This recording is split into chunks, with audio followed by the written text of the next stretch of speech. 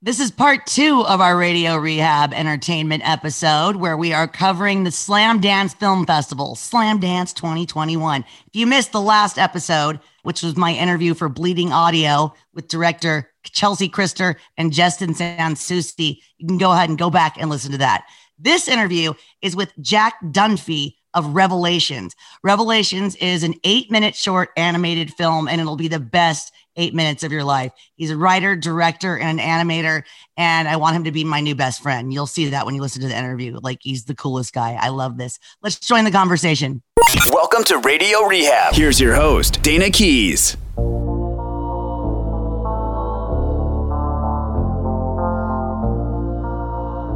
Hey, Jack.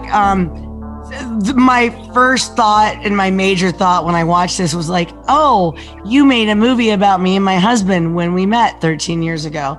And I know that's not what you did because you don't know us, but you did. Oh my God. I don't even know where to start.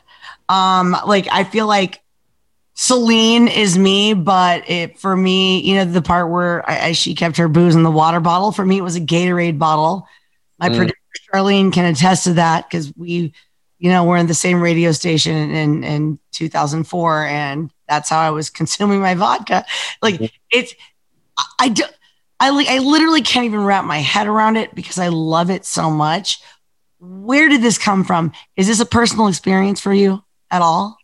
Well, thank you very much. Yeah, it is. Where did it come from? Well, I've been making this feature film for 5 years, and originally this animation was supposed to be a part of that, but the movie's changed a lot, so I'm replacing all the animation. So I thought, well, I might as well save this animation from what hopefully is not a sinking ship, but something else.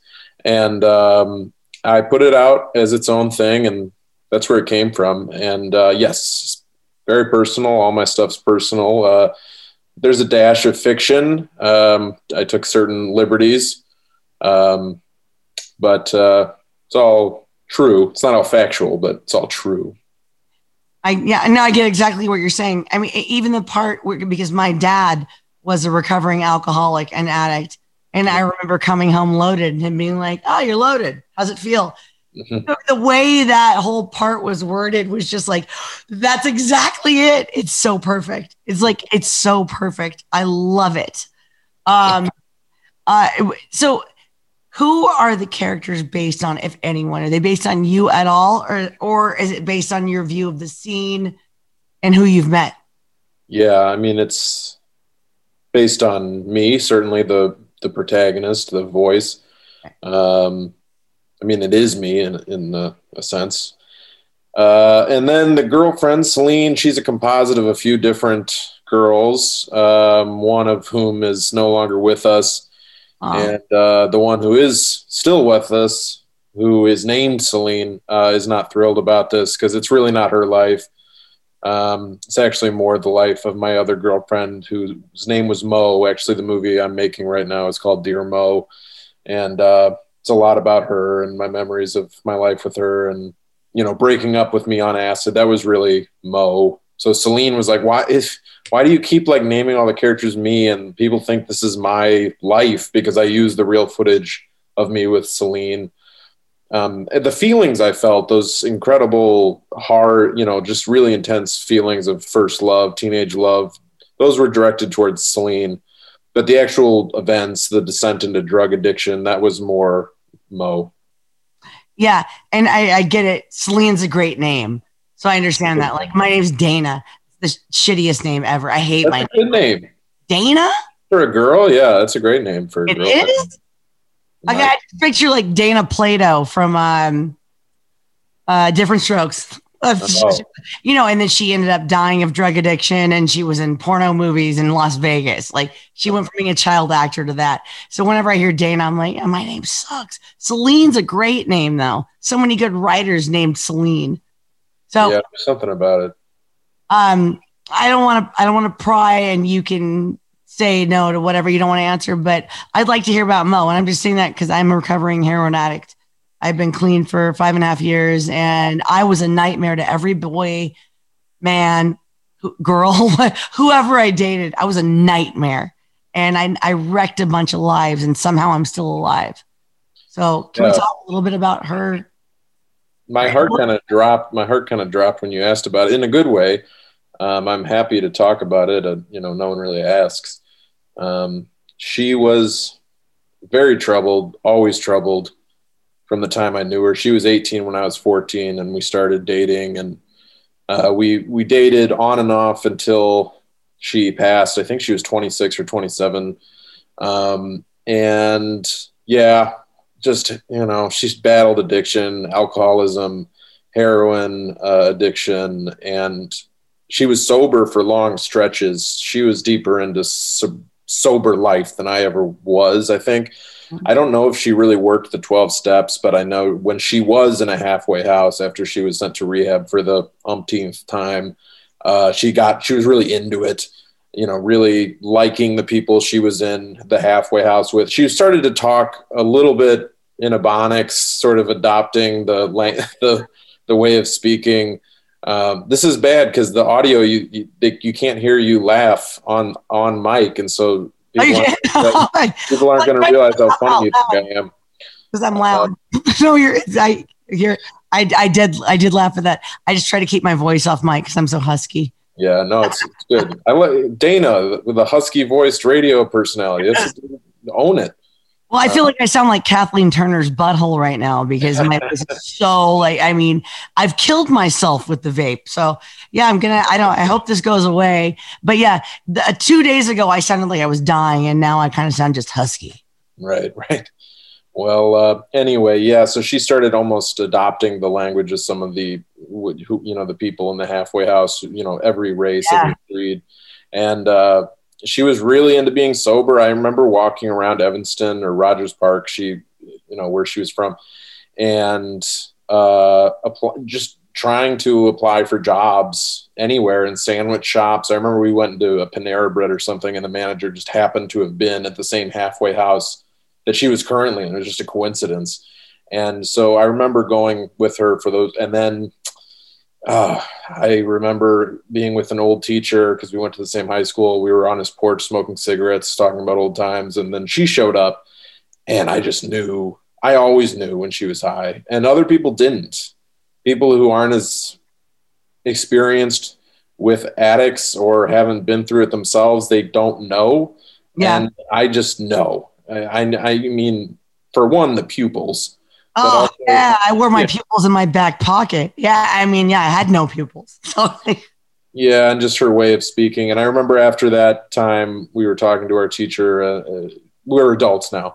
We were walking out, and I was like, so you're high? And she just stopped dead in her tracks. And how did you know? How did you know? And there were so many times in our relationship where she would say, how do you know? And probably by the 8th time of how do you know? I'm like, how do you think I know? Because I've always known. And sometimes our relationship was healthy because we were both sober together, and we were trying that sober life and going to museums and shit and trying. And then we both slowly, I remember the night when it's just, she was like, man, my back. She was always in sort of so many ailments, and she's just, my back. If I just had, not to get high, but just if I had a Vicodin, and I was like, man, my anxiety's really flaring up. If I just had a Xanax. And so next thing you know, we're in Oak Park and like in the back, in the parking lot of a McDonald's or whatever, just waiting for the guy, like a hardcore drug dealer, not like a friend, like a guy carries a gun and speaks in a slur. Yeah. And then started with the pills, and then soon we're right back in it. After that, we would only enter each other's lives to use, because we were the only people that could go as hard as the other person, or the other person, or just people in our lives were sick of it, and we were the ones we could use in front of each other. For me, it was alcohol and pills. For her, it was heroin. We didn't leave it on good terms, and she passed away, unfortunately, from it. She overdosed. Yeah. I don't think she was trying to kill herself, but it was inevitable. Yeah. I mean, it is. It is when it is the way we use, the way I use. And when you said Oak Park, you're not talking about Sacramento, right? Or are you? No, right outside of Chicago. Oh, that Oak Park. Okay. Yeah. Yeah, because there's like a random place called Oak Park. It's like, and it's my dad, he passed away 16 years ago, but he was also a recovering addict and alcoholic. And he told me he could get a falafel, heroin, and a blowjob at 3:00 in the morning, no matter what city he was in. And I just remember being like, what? And now that I became me, the addict that I am, I have 5.5 years, but I still consider myself an addict because I am. It's like, I have the same exact, I can go anywhere. I mean, I could literally go to like Amish country and find heroin somehow. I don't know. Like we want to, it's hard. It's so hard. You know who to look for. I know what they look like. I know the head nod. I know the guy who's going to sell you gaffle. Like exactly. It's just, it's something that you learn from being an addict. It makes you street smart, but I don't know what else it does except help other addicts. I was at Pittsburgh. Middle of Pittsburgh was the only town couldn't figure anything out. Oh, Pennsylvania. And I was it was one of those times where I was bouncing around the bottom so hardcore with alcohol, and at that time it was Oxycontin. So, if you're doing any opiate, whether it's Vicodin, Oxycontin, and this new dumbass Kratom that everyone thinks is so okay, it's going to lead to heroin. That's the last stop. And so I really had only done heroin maybe once, and it never knocked me off my ass. And I was so fucked up. I was bumming around Pittsburgh. We were only there for a night. My friends were in the motel. I had broken free from them, and I was just stalking the night looking for something. And every person I asked, I just remember how nice everyone was. I was outside of a 7-Eleven. Every single person I thought looked remotely shady. Like, hey man, I'm sorry. Like, do you have any, no, I'm sorry. Sorry, man. Good luck. Couldn't find anything. I get that. When I brought my friend David, who had never done a drug in his life, out to cop with me one time when one dealer went to jail and I was 19. I didn't know where to find another one. And we're driving around Echo Park in Los Angeles, and, black tar heroin, they call it Chiva. And I'm like, what am I going to do? I was stopping. I was asking people. They were like, get away from me. And David yelled out the window, Chiva, get over here right now. Like he was calling after a dog or something. And it was the funniest thing that ever happened in my life. And that guy never did a drug and still won't talk to me because he thought I was disturbed. But it's been a long time since that happened. But the people like you and me and the people we date and have been with, that's how the relationships drive. That's what I really love about Revelations is, honestly, it's how my husband and I met. We were loaded. We were partying with my best friend, AKA dealer. And, after 2 weeks of partying, he was like, okay, we got to get our act together now. And I was like, whoa, so I was like, oh, so you mean I have to start hiding it? And that's literally what ended up happening. I relate to this so much. And I feel like literally all of our friends, mine and my husband's friends would be, and it just relates to all of us. It's so perfect. And you worded this story so perfectly. How do you write? Thanks. For the short so far, I kind of just take notes, I guess, and animate. The animation process is not as mapped out or prepared as most animators do it. I kind of do it as I go, and that allows the story to reveal itself. Yeah. And so the animation and the drawings, I don't necessarily know how it's going to end, but I know that if I just feel it and I can see the light at the end of the tunnel, I don't know what's at the end of the tunnel, but I know something's there. I can see the light. I just keep moving forward, and then organically the story reveals itself, the animation reveals itself. And then the words come pretty simply because it's, with animation, it's not like you have a lot of time to ramble on or, be verbose. And especially with Revelations or some of my previous shorts, I keep it very simple and very sparse and very conversational, because if I overwrite it, it just sounds like I'm reading something, a script. And I mean, what you're doing now, your rap. I mean, this is the kind of voice someone wants to listen to, not, the scripted welcome to blah, blah, blah. And here we are today with, Right. Nobody buys that. And that's the great thing about this short is that it's so real and just genuine. You know what I mean? That you're like, this person's not full of shit. Like it's nice. It was nice to watch. It was just, I can't even tell you how much I related to it. We've talked for longer than the short actually lasts because it's like, but still like I could talk about this for days. I literally want everyone I know to watch this, especially because, and I hate to use this word, but I came from like the hipster scene, like we were all, whatever we were doing. Well, they were doing addict stuff normally. And I was, going into the bathroom and doing bathroom drugs because that's the kind of addict I was. But everyone that I know can relate to this. This describes so many people's relationships. It's just perfect. I want everyone to see it. And I don't know how that can happen because they have to go actually see it. But I'm going to tell everyone they should see it. Thanks. Well, it's on Slamdance till the 25th. It's like a $10 ticket to the whole festival, $5 if you're a student. And then it'll play a few more festivals, and eventually it'll just be online on my Vimeo, and the whole world can watch it. That's all I want. For the whole world to watch it. It's my only expectation. I mean, that's it. It's not a big deal. It's just the whole world. Like what? Fine. Right. So it'll be out there. What's next? Well, the feature, Dear Mo. Working on that a lot. I have a live action narrative feature I'd love to get off the ground. It's a tough process. And I actually am starting my own podcast called Revelations that has been in the works for a while. I interview artists from all fields, and we talk about addiction and loss and grief and love and faith and all that good stuff. Try to avoid the sort of perfunctory career overview kind of questions, especially if I'm talking to filmmakers, because filmmakers are pretty boring. I mean, they're not boring intrinsically. I just mean the way they're not used to speaking. That's not what they do, really. Yeah. It's not like interviewing a comedian or someone. You know what I mean? So, yeah, trying to get. Would you be a guest on it? I was literally waiting for you to stop talking so I could be like, "When do you want me on?"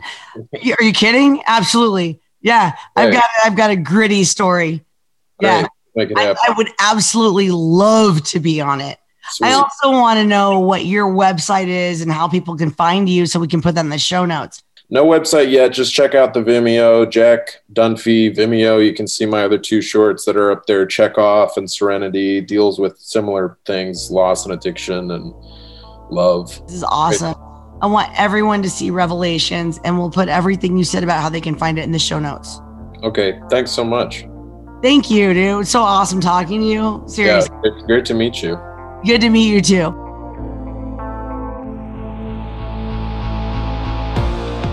And that's a wrap for our coverage of Slamdance Film Festival 2021. Big thanks to Jack Dunphy from Revelations for being on the show.